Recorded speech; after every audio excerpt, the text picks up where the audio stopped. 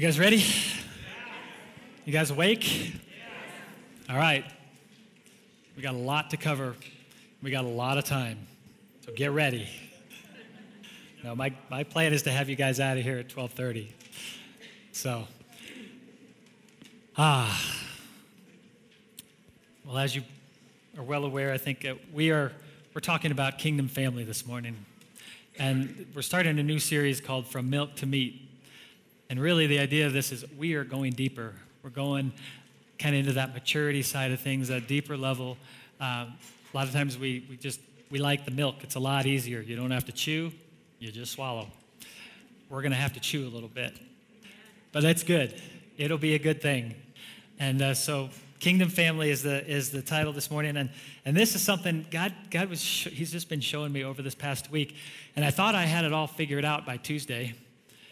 And then he changed it on me. And I was like, okay, Thursday, I've got it. Like, we're ready to go. And then he changed it on me again. And so Friday came around. I was like, God, please don't change it again. He didn't change it again. So this is still new and fresh in my head. There's just a lot of things. I know as we talk about this isn't something that, it's a new thing. It's not something that we're pulling from the past or that other churches have been talking about, although my guess is, and I don't know, but I know God's doing something in this season, and my guess is that it is being talked about now in other churches as it's on God's heart. But this is what I believe truly is the season for us, that we have to understand this and grasp this concept of kingdom family if we're going to move forward with the things that God wants to do in this season. And so my heart this morning is that I will be able to relay the things that God has put on my heart for you guys. So Lord, help me to just release, Lord, what it is that you have this morning for this church. Lord, it's not my words. It's your Holy Spirit that's going to move on the hearts of people this morning. And so, Lord, I just pray that this release will come from you. Lord, that it will be so clear. Lord, bring clarity through my words. And Lord, I just give this to you. I give this morning to you. And I thank you for what you're going to do in Jesus' name. Amen. Okay. I don't know if you guys have ever read this book, but it's called The Hiding Place, and it's by Corrie ten Boom. Anyone ever read this book? Wow, got a lot of people that have read this book. Amazing book. If you haven't read it, it will rock your world. And this morning, I'm just gonna kind of intertwine this into this message because I believe that this really reveals a beautiful picture of kingdom family and the heart of God and for this season. So I think there was a picture of Corrie. Did we put her up already? I don't know. There she is. That's Corrie in her later years. And she died in 1983. But just a little bit, if you haven't read this story and if you don't know the story of Corrie ten Boom, she was born in the 1800s. And then in 1939, she was in her 50s, early 50s. And she was in Holland. And this was the time that the Germans had come in and to occupy Holland. And so you have the Nazis now. It's the beginning of World War I, and it's where the Jews are beginning to get persecuted. And so in her life, she grew up. She had her sister Betsy and their family. And she actually never got married. Neither did her sister. They lived with their family in Haarlem, Holland. And they ran a watch shop, and they lived very poorly. They didn't have a lot. But they lived a life of always reaching out to those in need, always meeting the needs of others. And it was a place that was known where people could come for refuge, where they could come if they needed assistance for anything. Their doors were always open. Corrie would say that there was never a point in time that they didn't have someone at their dinner table with them. There was always a guest at the dinner table. And on a daily basis, their father would read to them in the morning and at night, without a break, read to them a book, not a book, but a chapter of the Bible. And this became really the foundation of their understanding of the Father. And it was not until later in life that they realized the importance of having this foundation. So in 1939, here with the start of this Jewish persecution, what she did in her family is they began to take in the Jews. They began to help them and and house them in secret to protect them from being captured and taken to the concentration camps. And in 1944, their home was raided, and they were taken away. She was put in a prison, and then put into a concentration camp in Holland, and then moved eventually to a concentration camp in northern Germany called Ravensbrück. And this was in this concentration camp. She understood the heart of the Father in an amazing way, to the point where her and her sister, and they're seeing the persecution, they're seeing people go off to the gas chamber, and in this, they began to dream, through the Father's love, they began to dream of a place where the prison guards would be able to come. When they were released, God showed them that they were going to be released in 1945. And so they began to dream of this place that they were going to have that would actually bring in the prison guards to bring healing to them. That can only be done through the love of the Father. Nothing else can do that. She was actually released. Her sister actually died in the concentration camp, and she was released by a crazy deal. It was a clerical error, and they released her. And she found out later that it was through a clerical error that they released her. Well, it was about a week after that she was released that a lot of those people that she was with were all brought to the gas chamber, and they were killed. The awesome thing is that in that time where she was there, they had Bible studies every night, every day with these women, and many of them came to know Jesus. And so I know they're up there with Corrie ten Boom, living it up, thanks to her understanding of kingdom family, of gathering around, and of making a difference through the little things in life that turned out to be big things later on in life. So now you got the foundation of that. I want to, the scripture that I want to read is in Ephesians 3:17 through 19. And this, I believe, is just going to set the foundation for where we're going this morning. So if you have your Bibles, pull them out. You guys doing all right? All right. I need some smiles here. This is a little bit, I don't know why. The messages always seem to be kind of heavy, but I want you guys to, we got to have some fun too, right? So we got to laugh a little bit. Last Sunday night, who was here last Sunday when we just had a night of, there was just an outpouring of laughter? Did you guys enjoy that? That was cool. It was also really awkward for me because it is not in my nature to just sit here and laugh. And so God was stretching me a little bit as well, as probably some of you. But it was a sweet night. All right, so this is the scripture, Ephesians 3:17, starting with the middle of it. And I pray that you, being rooted and established in love, that's the key right there. And this is what Corrie ten Boom was, rooted and established in love. Out of this, that you may have power together, and then this is the second part to get, together with all the saints, or with all God's holy people. And it only happens together, to grasp how wide, how long, how high, and deep is the love of Christ. And to know this love, the love of Christ, that surpasses knowledge. And this is crazy when you think about it. It surpasses knowledge. It surpasses all understanding, all wisdom, anything that we could possibly understand about love. It surpasses all of that, the love of Christ. So when we begin to grasp how wide, how long, how high, how deep is the love of Christ, it goes beyond our understanding. It goes beyond our intellect and our mental understanding. That you may be filled to the measure of the fullness of God. In other words, that you may be filled to overflowing, above what you could possibly hold on to. And it's out of that overflowing, it's out of this overflowing of this love that we grasp, that we begin to understand, not through our intellect, but it's actually together that we begin to understand this as God's holy people. This is how the love is released into this place. And so this is the foundation of what we're going to be talking about. So in order to come into this place of kingdom family, the first key point that we need to understand, and let me just say, you guys have heard these concepts before, but I want you to begin to understand this in a deeper way. I want it to go from here down to here this morning, okay? That's my heart's desire, is that we don't only just understand it, but we actually begin to live it. We begin to walk this out.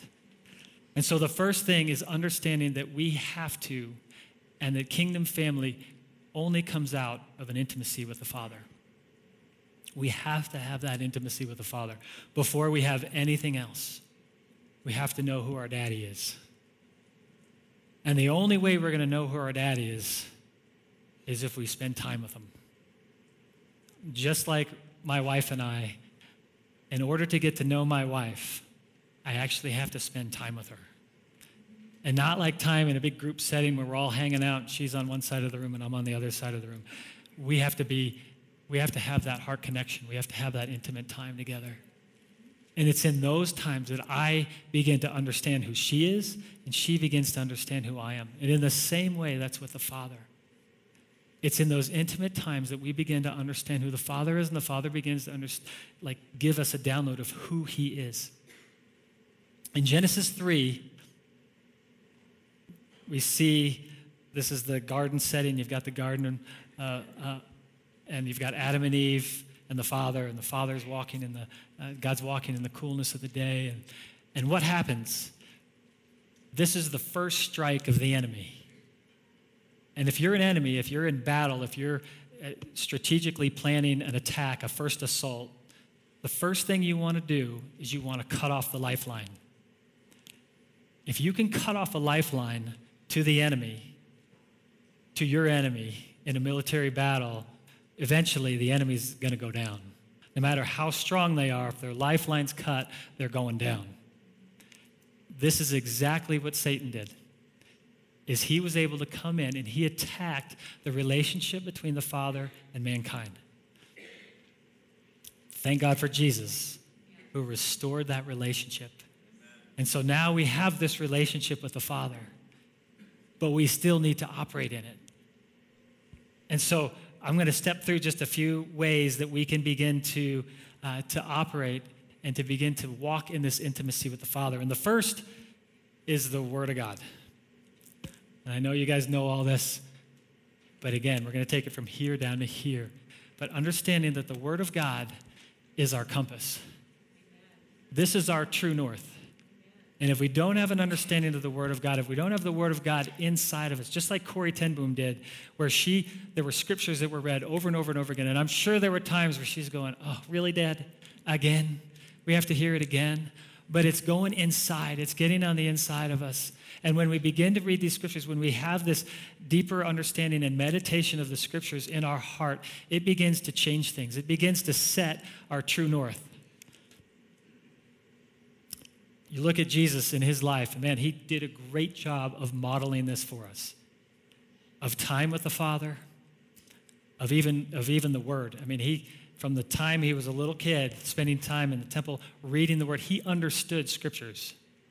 He didn't just have this download of knowing all the scripture. He was a man.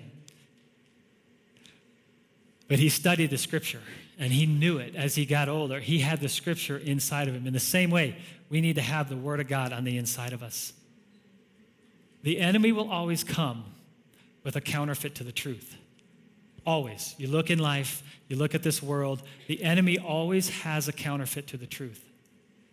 But when we have our true north, when we understand what our true north is, we can discern between the counterfeit and the real thing.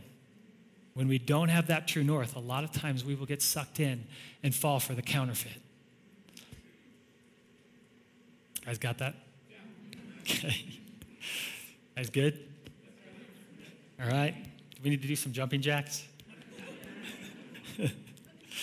Okay. Second is worship. And again, this is another one. You guys hear it. You know it. But I just want to reiterate the importance of worship in our life. David was called a man. This is what God called him, a man after my own heart. And it wasn't because when he was a little baby, he said, oh, I like that guy. He's a man after my own heart. It was actually because of worship. It was through worship. David was a man that worshiped. He understood worship. He understood worship better than anyone else in that time. And he worshiped before the Lord day and night. And that's why he had a heart that was for the Father. That's why God said, that's a man after my heart. Because as we worship, actually our hearts come into an alignment with the Father's heart. And we get it. We begin to get that. We get who the Father is. And we align with him through worship, through our spirits coming alive. We come into a place of worship with him. And we become people after God's own heart. Okay. Third one, prayer. Prayer is so important. And this is not the prayer of Jesus, bless this food to our body in Jesus' name, or Jesus, help. Those are a lot of times the two prayers that we have, right? This is the communication. This is the dialogue. This is the ongoing. This is time, intimate time with the Father, where we quiet everything else and we have that intimate time in prayer with the Father.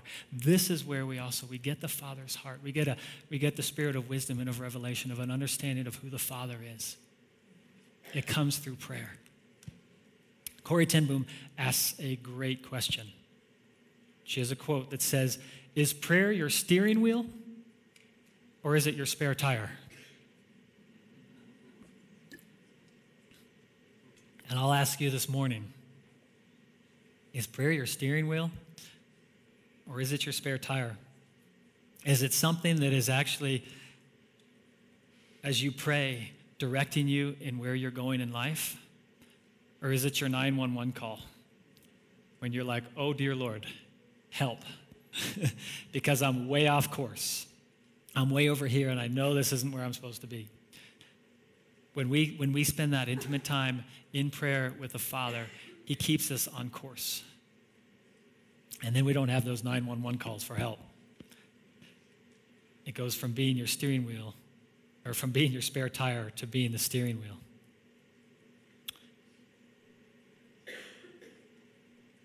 I'm going to share with you just an example in my own life. This was back when I first got married, so it was a little over 14 years ago. And when I got married to my wife, Christy, I brought a lot of things into that marriage. A lot of things that you don't necessarily want to bring into a marriage. And one of those was an issue with anger. And I can admit this 14 years later, but I don't know if I could admit it 14 years ago. But I had this idea, I think, in my head. I look back and I go, I think the anger was a way to try to control a situation. And I would get so angry if things like weren't going the right way, and I would just kind of lash out. It was a lack of self-control. I did not have self-control in this area. And when it was about 6 months into the marriage, and I don't know, for those of you when you first got married, people say, oh yeah, marriage is so great, and like there's this bliss. Well, first year of marriage was hell. I mean, we didn't think we were going to make it. We really didn't. We had to go into counseling, and it was like, oh dear Lord, is this going to last? And now, I mean, marriage is amazing. I mean, my wife, I'm so blessed to have such an amazing wife. And I don't think sure she had a few problems, but it was a lot of my issues that I had to deal with. And but so 6 months into it, we were having an argument. It was after a long day at work, and I'm at home. She's in the kitchen, and man, I can feel just the anger rising up in me, and I am so frustrated and so angry. And so I did have enough sense to say, I'm out. I got to go. I went into the back bedroom, but I could tell I was just about to lose it. And I think with my engineering mind, what I said was, okay, I have to hit something. I just got to hit something. But I don't want to hit something that's going to break, because then I have to fix it. And so I'm like, oh, I'm just going to punch the floor. And I had a carpeted floor, and so, man, I just went up and as hard as I could, just bam, punch that floor. Not realizing or not remembering that right underneath that carpet was concrete. And And sure enough, I broke my hand right then and there. And it was called a boxer's break. And so I had to go out and in humility let my wife know that, hey, by the way, I just broken my hand and I probably need to go to the doctor's. And so I had to go in and they put a cast on my hand. Well, to top it all off, it was 2 or 3 days after that, I had to fly out to Oregon to help lead a men's conference with my dad. So here I am with this cast now on my hand, and my dad's like, oh, this is going to be fun. You get to explain, like, why you have this cast on your hand. I was like, oh, great. This is going to be a blast. So I had to come in, and this was the most humbling experience, is I'm supposed to be, kind of leading this conference with my dad. I got to come in and explain that I just punched a floor 2 or 3 days ago out of anger and now have a broken hand. And so it was a very humbling experience, to say the least. All that to say, as I was talking to my wife the other day, it's amazing as I have been, over these years, just spending time in the presence of the Father, getting into the Word, getting into worship, what it begins to do is this begins to change us from the inside out. And I look at my life now, and there's the same issues that come up, same kind of things that come up, but my response is completely different. I don't respond out of anger. I respond out of love. I respond out of joy. I respond out of peace. I respond out of the fruits of the Spirit. Now, let me just say, I'm not standing up here going, hey, guys, I got it all figured out. Man, I still screw up all the time. So let me just make that point clear. But there is a huge difference from where I was 14 years ago to where I am today. And that can only be done through the Father and an understanding of the Father. And as we begin to understand who the Father is, we begin to understand who we are. We're no longer orphans. We are sons and daughters of God. And in that, we begin to operate out of the fruit of the Spirit. And the fruit of the Spirit is love, joy, peace, patience, kindness, goodness, gentleness, faithfulness, self-control. It's a big one. And we begin to have that self-control because now, as we're created in the image of God, we begin to walk in it, and basically as a reflection of the Father and walking in step with the Spirit. And these are the fruits that are then released. Now, there's still times where one of those ugly fruits pops out. But I've seen in my life and in our life and in Christy's life as well, as we really come into that place of intimacy with the Father, that it actually changes us and who we are. And we are able to operate in a different way and respond in a different way. It's like when somebody comes up to you out of anger and spouts something off, or if you're on the road and somebody pulls in front of you and cuts you off, what's your response? Is it the ugly fruit popping out? Or is it the fruit of the Spirit that's popping out? And sometimes you got to push that ugly fruit back down and allow the fruits of the Spirit to come out, right? And I know we're all still working on, especially the issues that happen on the road. So we'll pray for each other on that one, and that'll be a good shift. I want to give you one other illustration here. In walking with intimacy with the Father, we have a English retriever, very similar to a golden retriever, except all white. It's a white dog, and great dog. We love this dog. But this dog lives for the lacrosse ball. If nothing, food too. I guess food and lacrosse ball. Those are the two things. It's all that matters in life. Is I want my food, and I want you to throw the ball. And so we take this dog out to the park, and I have a lacrosse stick. I played lacrosse in high school and college, and so we'll launch the lacrosse ball out, and you can throw this thing about 100 yards out. And so our dog is off in a full sprint going after that ball and brings it back, and we can play for hours till literally the dog would probably drop dead because the dog just loves the ball. The dog loves going after the ball. But here's what happens. We'll have the ball in the stick, and we'll get ready to throw it, and that dog is gone. It's already 30 yards out before we even throw the ball. And so we'll throw it. Now, if we throw it right over the dog's head, Winston's head, it's fine because he'll see the ball and he'll go after it and grab it and bring it back. The problem is if we throw the ball over to the right or if we throw the ball over to the left, he just keeps on running straight. And then eventually he'll turn around and look at us like, you gonna throw the ball? Where's the ball? And we're like, no. Ball's way over there. Ball's over there. And we don't want to go 100 yards out and try to get the ball and try to find the ball. And so he'll start like looking, panicking at this point, going, where's the ball? Where's the ball? Ball. Looking. And this is, dog's mind. I think it's very simple. They don't like think, I wonder where the ball went. They just go, ball. And just kind of running around in a panic in this like, we're frantically looking for the ball. My point in all this is I believe in our lives we do something very similar.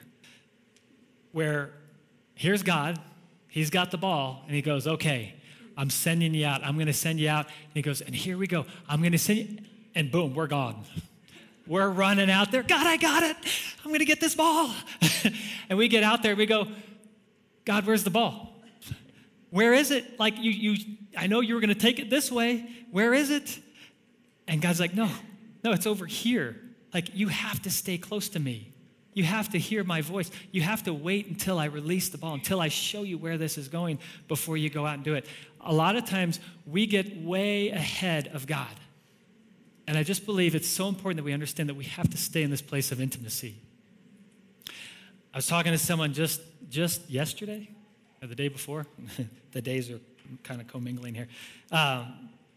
But just the other day, just about like hearing the voice of God and in this next phase of where to move and how to move into things. And I believe this is something I think is so important to understand.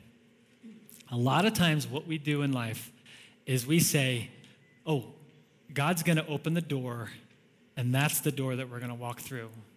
And God's going to close the other doors, and so that's not the door we're going to walk through. So we're going to wait for the door to open, and then, God, that must be the door that we're walking through. And I'm just going to hit this one right up front. That's a cop-out. Just because a door is open does not mean that this is the Father's plan for your life. The enemy can open up a door just as easy as God can open up a door. The enemy can close a door just as easy as God can close a door. What we need to do is get into the presence, get into and have God's heart in this and understanding of where we go. Just because a door is closed doesn't mean we don't go that direction. God can break a door down pretty easy. And he moves mountains, right? So for us to think that if a door is open, that's the direction we're supposed to go. Here's what I see. I see this happen all the time. I see people say, well, God opened this door, and that's the door we move through, and I don't know what's going on now because everything is falling apart. Hell is breaking loose around us, and we just can't figure it out. Like, this was the door that God opened. And it's like, how do you know that God opened that door? Well, because the door opened. Well, that doesn't mean that God's in that God's opening the door for you. There's a lot of times where we have to walk in faith, and the door may be slammed shut, and we have to walk into that door. And as we walk into that door breaks free because God's behind it, and God's the one that's going to take us through in the direction he's calling us to move. Does that make sense? And so when somebody says, man, here goes, this door just opened up, that's where God's taking us. Be very careful. Get with God and know where he's taking you. And then here's the thing, is when you know that God's taking you in a certain direction, it doesn't matter if the door is open or closed. And it doesn't matter how hard it gets. You may walk through that door and all hell may break loose. But then you know that you're in the plan of the Father, and he's going to take you through it. Because life isn't supposed to be easy. It's not always take the easy door. There's no easy button in this life if we're going to live true lives as Christians on this earth. It's not about the easy life on this earth. It's about following the heart of God and the things that he's calling us into. All right? Sorry, I kind of got a little off track. But that's important. James 1:17 Simplified, says this: everything good comes from God. So if everything good comes from God, I want to challenge us that every morning, every day, we spend time in intimacy with the Father. If every good thing comes from God, then we need to spend time with God. We need to spend time in that place with Him. All right. So intimacy with the Father. There's 2 points I want to make here. This is the second one, is relationship with others. And I'm going to talk about now, from a kingdom standpoint, understanding the relationship with others. But I want to start here with a video. And then I just accidentally ran across this video. Well, not accidentally. I think it was there was a purpose for it. But it's a great video that really shows, in simple terms, living a kingdom life. And it's actually an advertisement for a Canadian company, a food company. So, but they do a fantastic job of showing this. So if we can play this video now.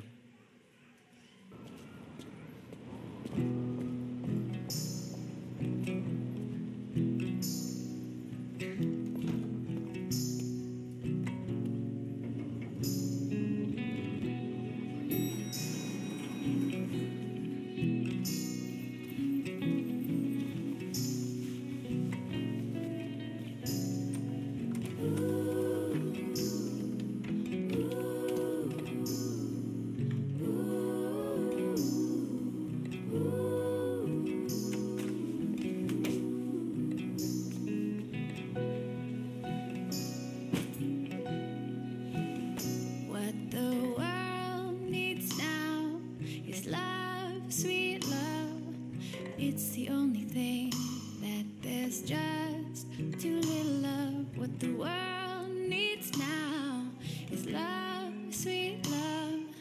No, not just for some, but for everyone.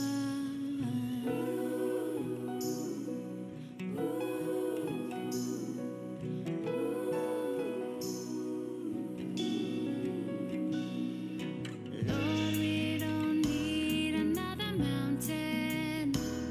There's mountains and hillsides enough to climb. There are oceans and rivers enough to cross, enough to last until the end of time, until the end of time. The world needs now is love, sweet love. It's the only thing that there's just too little of. What the world needs now is love, sweet love. No, not just for some, but for everyone.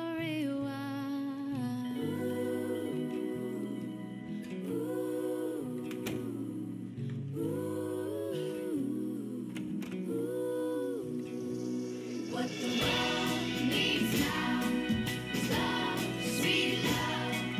It's the only thing that there's just too little of. What the world needs now. Love, sweet love. Isn't this what the world needs now? Is a little love, sweet love. Not our love. And I'm not going to sing anymore, but but the Father's love. And food, yes. Food always helps. Just like Corey was saying, they always had someone at the dinner table with them. They were always loving other people and bringing other people, and it was having kingdom family. It was having people around. Here's the thing that I believe, this is what happens. A healthy family starts in the home. We have to have that health. If things break up in the home, it destroys, it kind of ripples out and can affect everything.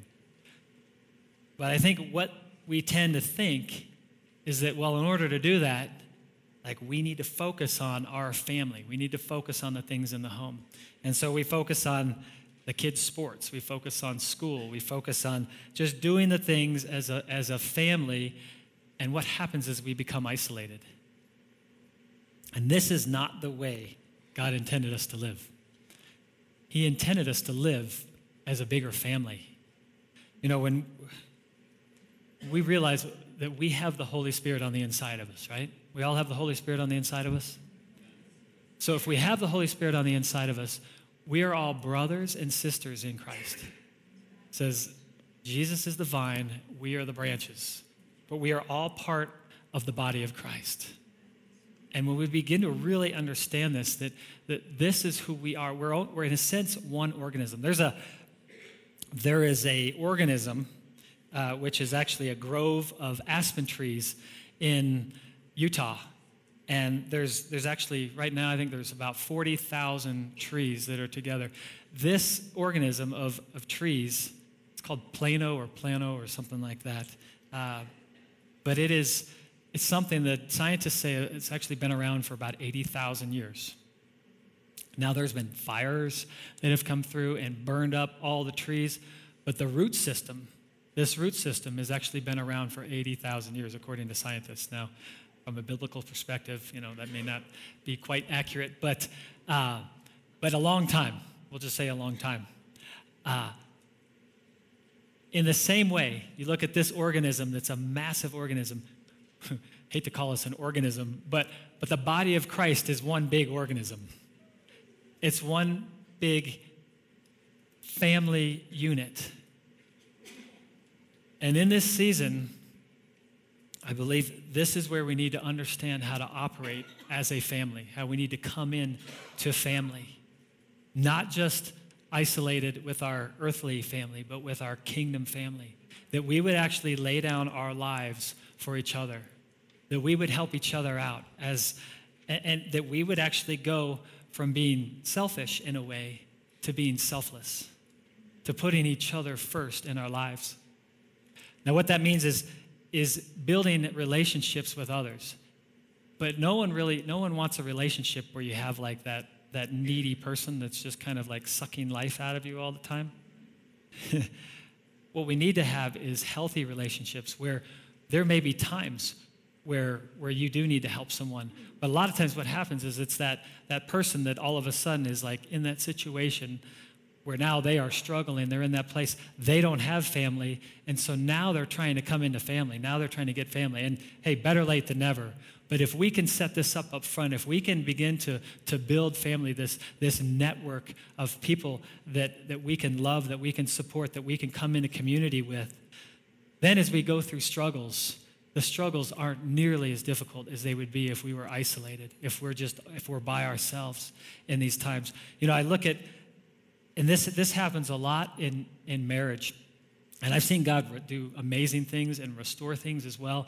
But I've also seen where it gets so bad, there's an isolation in the family, and they don't even realize it, and they're going along, and they're moving as their family unit, their small family unit, but there's no community. There's no one speaking into their life, the other believers that can say, hey, man, you're kind of going down the wrong path right now. Let's pray through this. Let me help you out here. Because we're all trying to live a Facebook life, right? You guys know what a Facebook life is? It's everyone has the perfect life. you post everything up there of all the good things that are going on, but I guarantee you don't post, oh man, my wife and I are in the middle of this massive fight and this is going on and oh, it's horrible right now. Those things kind of stay quiet, and all the good things get posted up, and then everybody goes, man, everybody else has a great life. What is wrong with us? Well, like it or not, we all have issues, every single one of us. And I believe in this season, we need to begin to open up. We need to become real with each other. It's no longer putting on this facade, this thing. Even, we walk into church and we say, we've got our best clothes on here, and life is good, and we walk around and we give high fives and say, how good life is, and then we go home and we're yelling and screaming at our kids and at our wife, and like things are going on and there's stress in our lives. We need to begin to operate in a different manner. We need to begin to operate as a kingdom family that comes together, that supports each other, that comes alongside each other, and it requires a sense of vulnerability as well.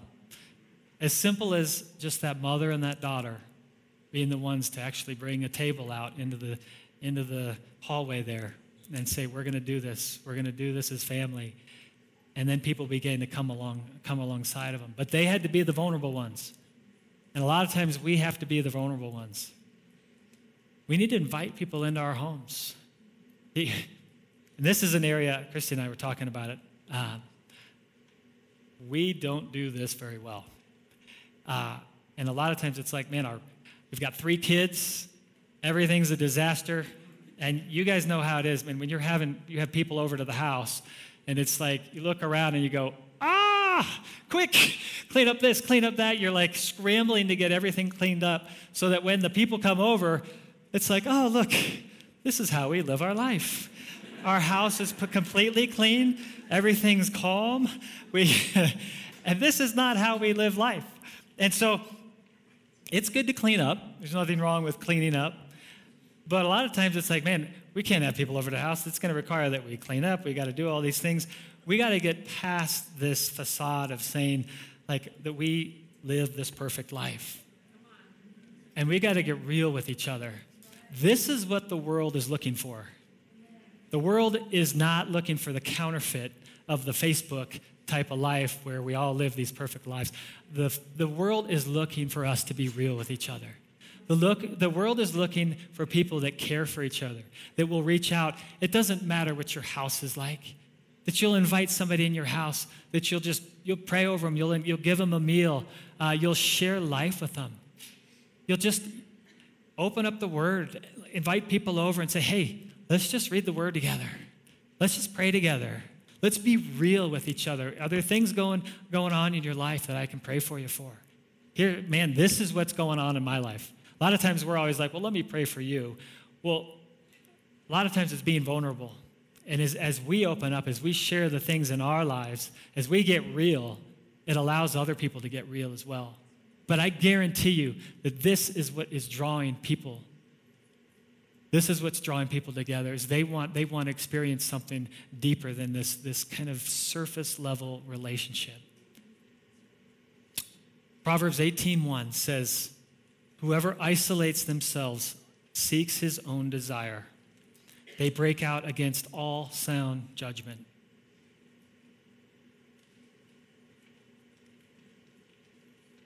We got to stop isolating, and we got to become a kingdom family together.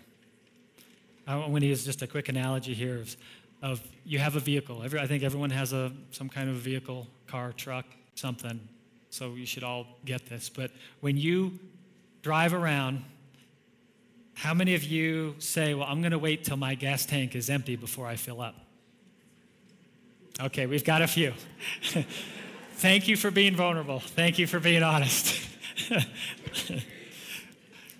How many of you continue to do that over and over and over again? Okay, we still have a few. Let me say that's probably not the best way to do it. It's not a good idea to say, well, I'm going to wait till my gas tank runs out. Then I know I'm empty, and then we'll go fill up. You got to get out of the car, get a few people to come alongside, and push the vehicle to the next gas station. Typically, we want to fill up on gas beforehand. We want to keep our tank full, right? In the same way, this is kingdom relationships. Is we need to have these. We can't wait till our gas tank goes empty and we're drained, and now we're like, oh no, I need these relationships in my life. And now we're pushing the vehicle to the next gas station to try to find relationships in life. And here's the thing, just like when you're driving around, we get so busy, we get so caught up in the things of life as well, that it can actually prevent us from having these kingdom relationships. There are so many things going on, and I don't think it's coincidence that we're busy. I believe the enemy can create a lot of great things, a lot of good things in life that get us so busy that we actually don't have time for real community, to get into relationship.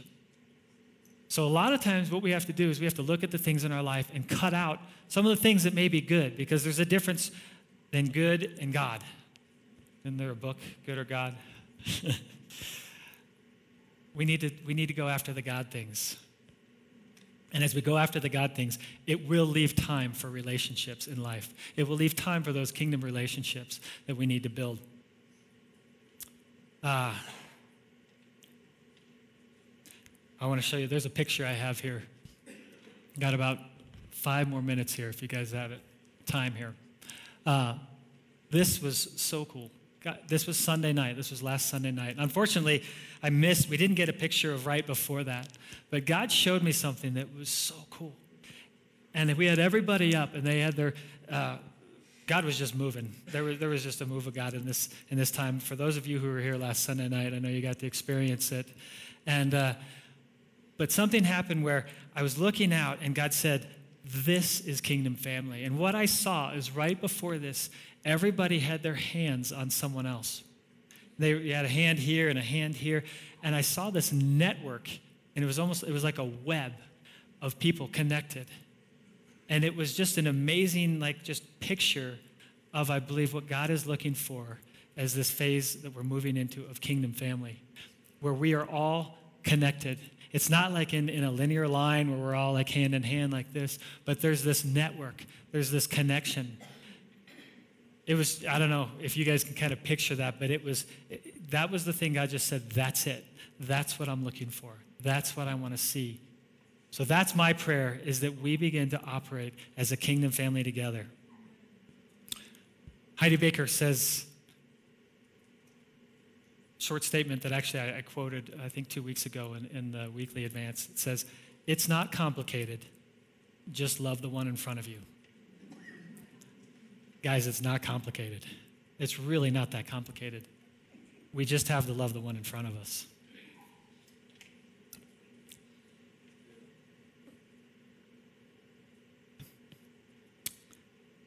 Let me just briefly touch on this. This is the other side of it. There's a landmine here that is important that we understand so that we don't step into it. And this is offenses. Pride breeds entitlement, which leads to offenses. And I believe that this is a cancer for Kingdom Family. And so it's just an awareness and understanding that we have to be very careful that we do not walk in a sense of entitlement. A lot of times we sit here and say, "I deserve this," or "I deserve that," or "they owe me this." They owe me this thing. And we have this sense of that you may be driving on the road and some guy cuts you off, and it's like, "Oh man, who does he think he is?" Or you're trying to get off, and it's like, "Why aren't you opening? Why aren't you letting me in?" And you've got this sense of entitlement. You may come home and be like, "Man, I just need some peace and quiet at home right now. I've been working all day. I deserve this. I deserve some peace and quiet. I deserve the house clean when I come home." You guys know what I'm talking about? I want the kids quiet. I want their rooms clean. I want dinner ready.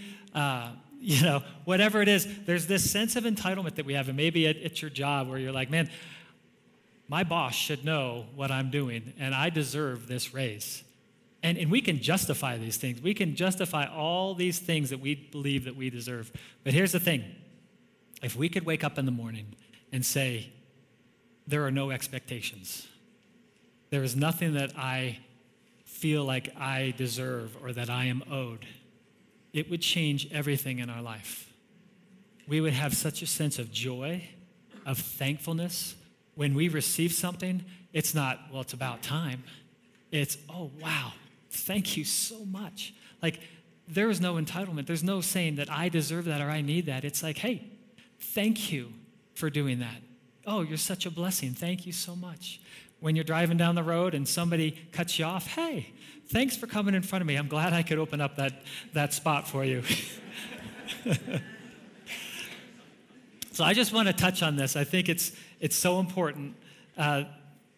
And this only comes out, this doesn't come out of like, "Okay, guys, like we have to watch this. We got to make sure that we have no offenses." As we get in step with the Father, as we get in that heart connection with the Father, we will begin to release these entitlements, these things that we have, and it will release the offenses in the church. And when we get rid of these offenses in the church, this is what's going to bring us into a kingdom family. Let me finish here in closing. If I could bring just the worship team up, I want to read John 17. A few weeks ago, we talked about John 13, where Jesus washed the feet of his disciples and how we need to wash the feet of others and how we also need to be washed by the feet of Jesus. This scripture here is the final prayer before Jesus went to the cross. And then it's actually the longest recorded prayer. And it's in the book of John, which of course it is because John understood the Father's heart. He understood the heart of Jesus. And so in this he prays, and first of all, he prays directly to the Father. Secondly, he prays for the disciples. And then in the last part, he actually prays for us as the believers. And this is what I want to read to you.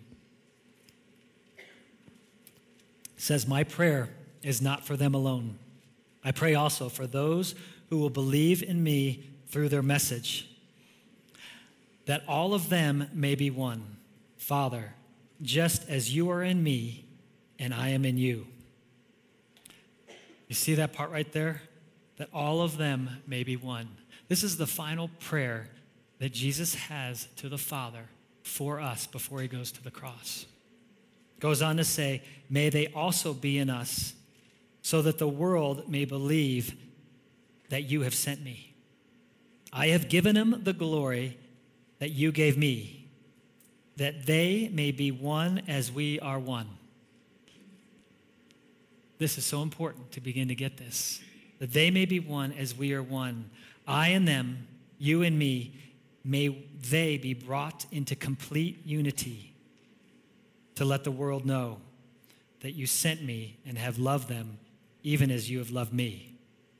It is only out of understanding this complete unity, this family, kingdom family, that this is what releases an understanding of the love of the Father to others.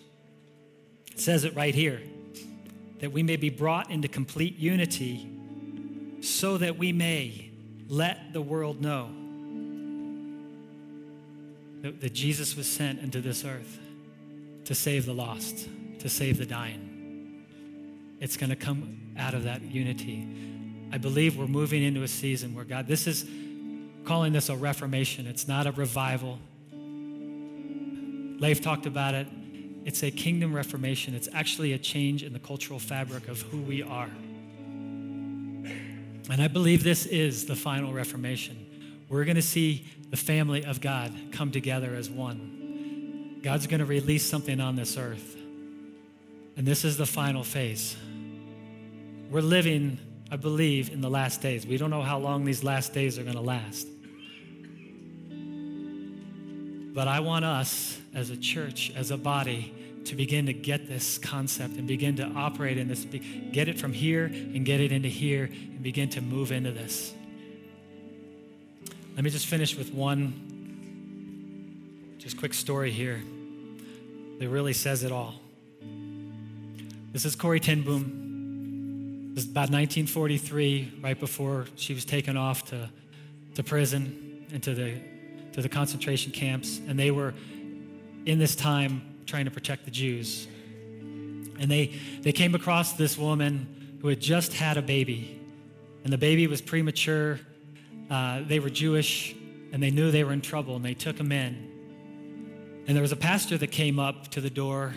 There would be people that would come up to the door all the time. And this was the conversation she had with the pastor.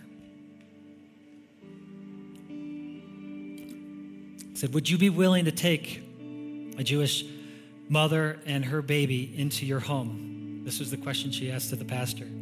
"They will almost certainly be arrested otherwise." Color drained from the man's face. He took a step back from me. "Miss ten Boom, I hope you're not involved with any of this illegal concealment or undercover business. It's just not safe. Think of your father and your sister. She's never been strong." On impulse, I told the pastor to wait and ran upstairs. Betsy, her sister, had put the newcomers in the Willems' old room, the farthest room from windows on the street. I asked the mother's permission to borrow the infant. The little thing weighed hardly anything in my arms. Back at the dining room, I pulled back the coverlet from the baby's face. There was a long silence. And the man bent forward, his hand, in spite of himself, reaching for the tiny fist curled around the blanket. For a moment, I saw compassion and fear struggle in his face. Then he straightened. No, definitely not. We could lose our lives for that Jewish child. Unseen by either of us, Father had appeared in the doorway. Give the child to me, Corey. Father held the baby close. His face with eyes as blue and innocent as the baby's own. At last, he looked up at the pastor. You say we could lose our lives for this child. I would consider that the greatest honor that could come to my family.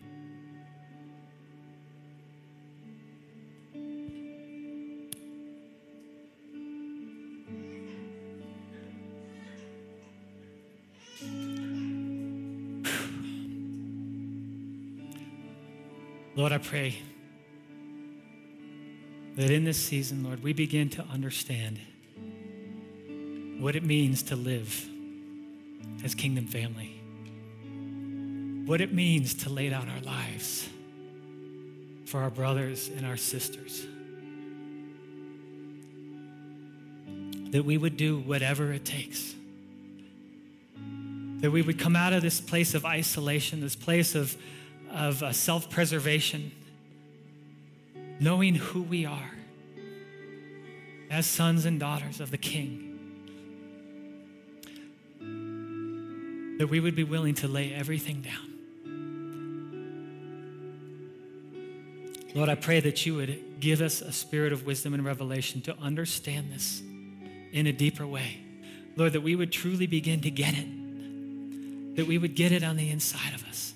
Lord, that as we spend that time with you, that time of intimacy with you, where it says every good and perfect gift comes from the Father of lights. Lord, it's only with you, Lord, where goodness is released. It's only in those times of intimacy with you that we begin to understand who we are and whose we are. Lord, as it says in Ephesians 3:17, Lord, I pray that we would be rooted, that we would be established in your love. Father, that we would have the power together with all of those who are believers, all of those who know you together, to grasp how wide, how long, how high, and how deep is the love of Christ. That we would know this love that goes beyond our own understanding, that goes beyond our own intellect, that we would know it in our hearts. God, that you would fill us to a measure of fullness that overflows to others. God, it is only through receiving your love that we can begin to impact those around us, that we can break chains, that we can bring hope. This is what the world desires. Lord, I thank you that as it says, where two or more are gathered, there you are in the midst. Lord, I thank you that as we gather together, as we become this unit, this body of Christ that will do anything for each other, that understands your heart, Lord, I thank you that you're going to begin to impact the people around us. This is going to draw others into the kingdom. It's not through giving them tracts or pounding them with Jesus. It's through the love of Jesus. It's through your goodness that draws people to repentance, Lord. So, Father, break our hearts, Lord, for what breaks yours in this season. Let us have your heart. Let us come into an alignment with your heart, and let us walk in step with your Spirit. Lord, I thank you for everyone here. Lord, I pray your blessing over them today. Lord, I pray that we would go out, that we would reach out, that we would open our doors to others, that we wouldn't try to live the facade, the Facebook life, but we would live real lives with each other, that we would come into community with each other, that we would share life with each other. Jesus, we thank you. We thank you for who you are. We thank you for that we have this opportunity, and we're going to struggle. There's going to be times where we struggle through things. Lord, I thank you that we have people to gather around us, to come alongside us. But Lord, I thank you that our lives, in our lives, Lord, we go from living selfish lives to living selfless lives. That's what you've called us to be. It's in your name we pray. Amen.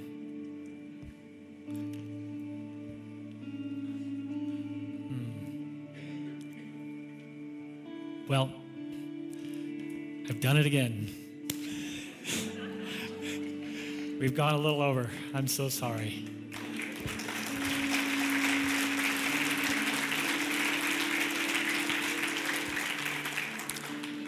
We're going to have ministry teams up front here. If we could get the ministry teams up front. I love you guys. We're just going to have some worship, but you can just come up. Please don't leave these doors. If you have not accepted Jesus as your Lord and Savior, I want to encourage you, take that step this morning. There's people up here that will pray with you, that will just lead you in that prayer. And it's a heart change. It's a heart thing just to say, God, I'm just going to release what I have and give it to you. I'm going to step into a new place, understanding that you are my Lord and Savior. So go with him. Have an awesome day. Father, I just pray your blessing again over everyone here. Thank you for what you're doing in this place. In Jesus' name, amen.